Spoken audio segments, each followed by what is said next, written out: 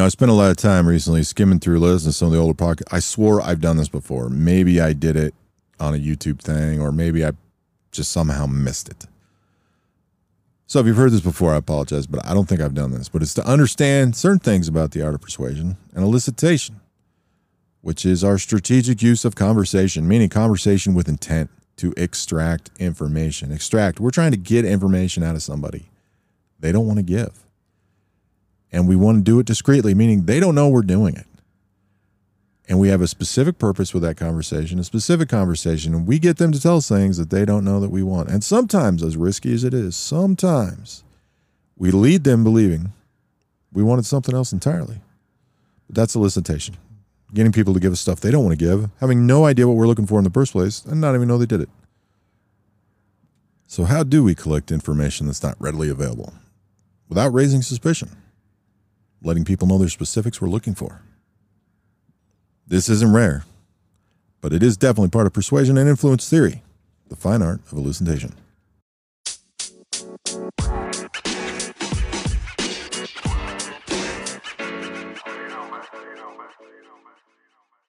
It's definitely not uncommon for people to find information about somebody, whether part of their nature or on purpose, and the other party has no idea that it's gone on.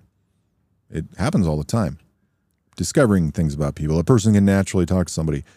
That truck driver that can pull over and know everything about everybody in the parking lot in 15 minutes has some natural abilities at these things, or maybe just conversational skills, and may not even be much of elicitation.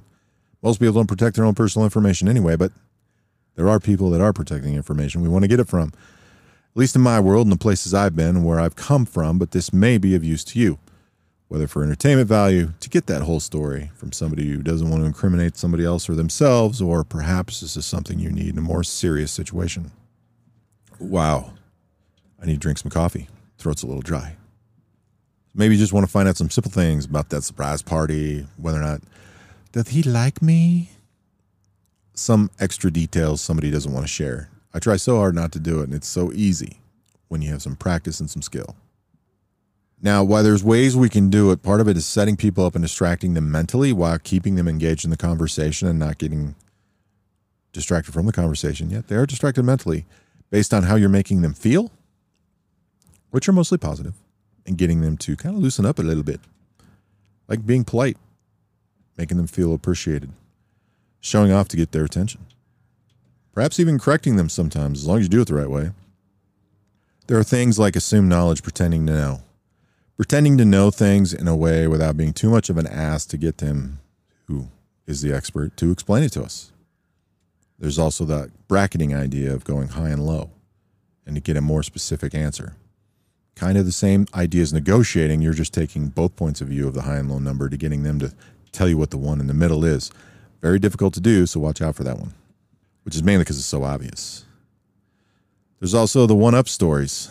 One-upping somebody. Maybe if you one-up them correctly without going too much and, not making them feel too bad, they might go ahead and offer that extra detail. Challenging criticism can inspire to defenses, and sometimes we'll get people to go on the defensive by releasing that information to prove themselves. Wasn't uncommon as one of our interrogation techniques, where we'd get people to prove who they were by telling them they definitely weren't that person and insulting them along the way, usually, on why they couldn't be them. Or trying to convince them 1,000 reasons why they knew they were this Bob the terrorist, when we knew that's not who they were. We just wanted them to admit they were Billy the terrorist, and then they would help us do that. The other thing is willful ignorance. Basically, giving out false statements you damn well know are not true, but you know they will correct you on and know the truth about, and perhaps will maybe even slightly get upset, but not too much, and kind of overindulge, overemphasize. Give a little bit too much up on explaining to you the correct answer of what you're doing without starting an argument. This type of inspiration of ignorance is basically, that's what I call it, but you're trying to get them to educate you. It's almost a student-teacher relationship, but you're doing it in short conversation, not to establish a relationship. You're just trying to get information. So part of the reason I said persuasion influence theory, which is a class I built, there's been many classes like this before, but it falls under the idea of persuasion is what elicitation is. And everybody gets persuaded every day some way or another, usually some kind of ad marketing plan to get you to buy something, Or, that convenient candy bar you haven't had forever is just sitting there at the checkout stand.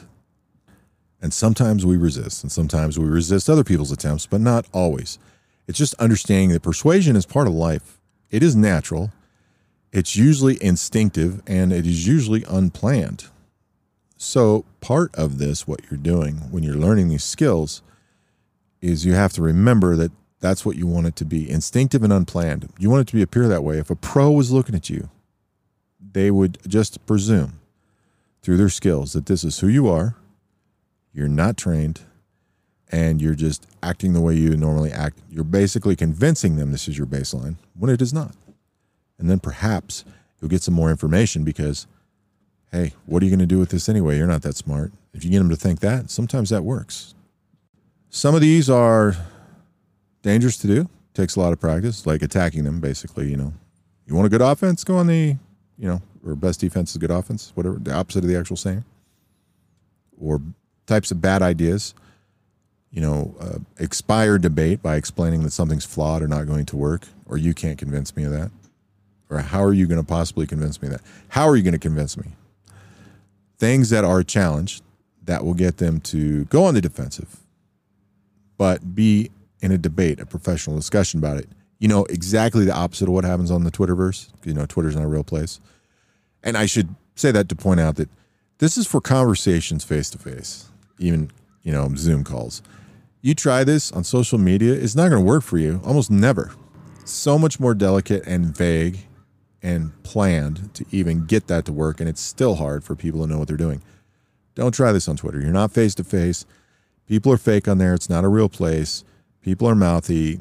Almost nobody communicates, as far as regular people, the way in which they would in person. Most of them are only, especially ones that are negative, argumentative, or just outright attack people for no reason, and blah, blah, blah, blah, blah, would never do it in public, never do it in front of a bunch of other people, or definitely never do it to that person's face. That's why these things don't work. But it's also why when people try this stuff, guys like me just hammer them.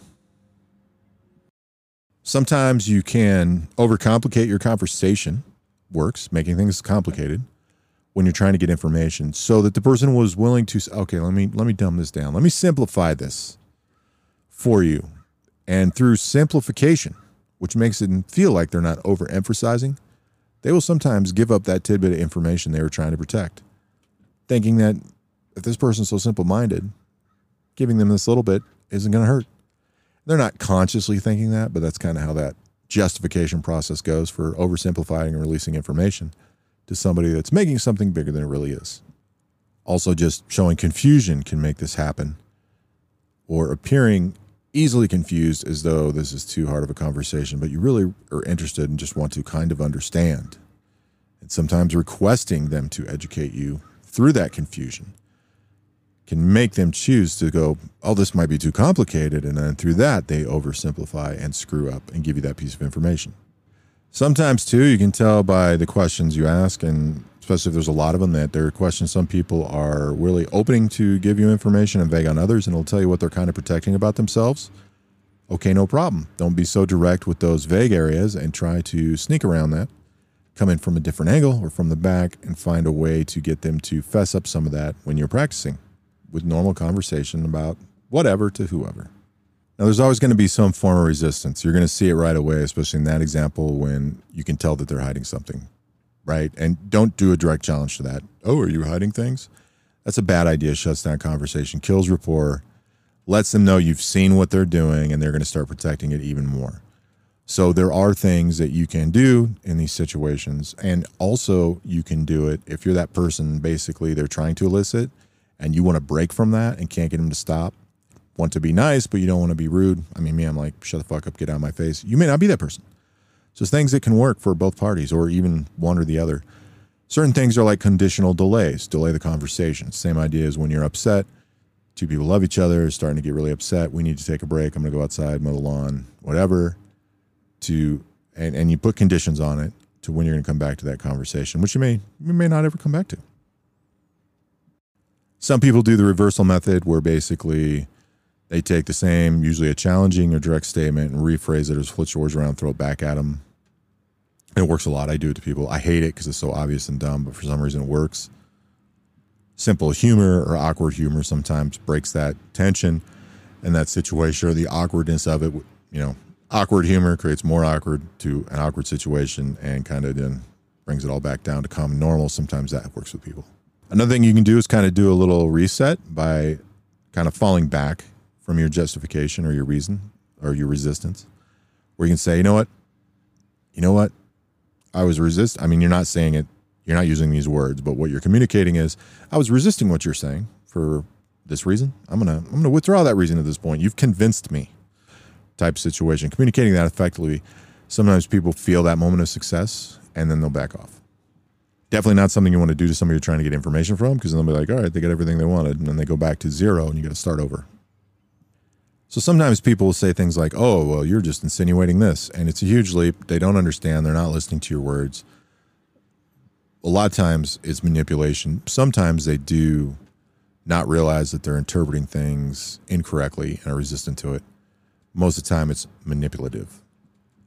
So some people then, what they'll do, especially when they're trying to learn and understand, is they'll say, well, do you mean this? They're trying to tell you what they're hearing and interpreting from it, believing everything needs to be interpreted, because we all do, except for when we say it. And it's to get you the chance to help them understand. So while that's more honest and usually a very therapeutic approach compared to, oh, well, what you're saying is we can take advantage of that situation. So what you do is you take that more honest approach, even when you're faking it. The idea that what you're doing is trying to understand them better, and with subtle changes, you can insinuate their meaning. You don't challenge them with an insinuation. You don't use anything that overt or direct, but you try to get them to even believe themselves they're insinuating or doing something that might be wrong morally or ethically, or just inaccurate, to the point that because you're showing attempts to understand them, that's how you get them to rephrase, re-explain. And through that mistake of falling into that trap, they give you that information that you're looking for. And the biggest thing about it is, remember, discreetly, we're not direct questioning. We're not obviously answering yes or no questions. We're trying to have a conversation. We're not trying to get to the point of sneaky. We're going to ask that one golden question that's going to get us the prize. It's not going to be one question. It's going to be a lot of questions. It's going to be you piecing things together most of the time. These conversations might take 10 minutes. Sure, if you're lucky. Could take 10 hours over multiple meetings. It just depends, because we've got to build rapport. We're obviously looking for deception. We're trying to figure out what they're trying to hide, especially if they know what they're trying to hide. Is that really what I'm even going for? Because that makes your life easier. Oh, they're trying to hide this? I don't care. Or they're trying to hide this, like you're an intel guy. Oh, they're trying to hide this? I better tell somebody they're trying to hide that, because I don't know if that's important. But I'm still going after my piece of the pie and using some of these skills and techniques to keep the conversation going, keeping them engaged, but keeping them completely unaware of what you're actually for, what you're getting, what you want. And then remembering that when you do get the golden nugget, don't walk away. What people remember are the last parts of interaction with you. So a lot of people, when they do interviews, want to be the last person interviewed, so the freshest in their mind. The freshest thing in their mind about the conversation is the last thing that happened. So when you get the golden nugget and walk away, they might figure that out. So you got to artfully hold that conversation without changing how you behaved. Don't change the baseline. You've given them a baseline through manipulation, questioning your behavior. Don't change that either. Just keep going. Don't try to go deeper. I got my nugget. Do whatever you need to do to maintain how you're behaving. Keep that going on for a little while. Maybe even another meeting on another day, just to reinforce the idea that you're this person acting this way, and they have no idea you got the golden nugget information from them. So that's the other thing that'll get you caught. Walking away right when you get the stuff figured out. If you like this episode, don't forget us a like, share, heart, whatever your platform is using, and make sure you let people know you think will enjoy this material. Give us a review on Apple Podcast or wherever you're at. And don't forget to check out the show notes and check out dmrpublication.com. And we will be back again shortly with more information right here on Gray Man, Hiding in Plain Sight.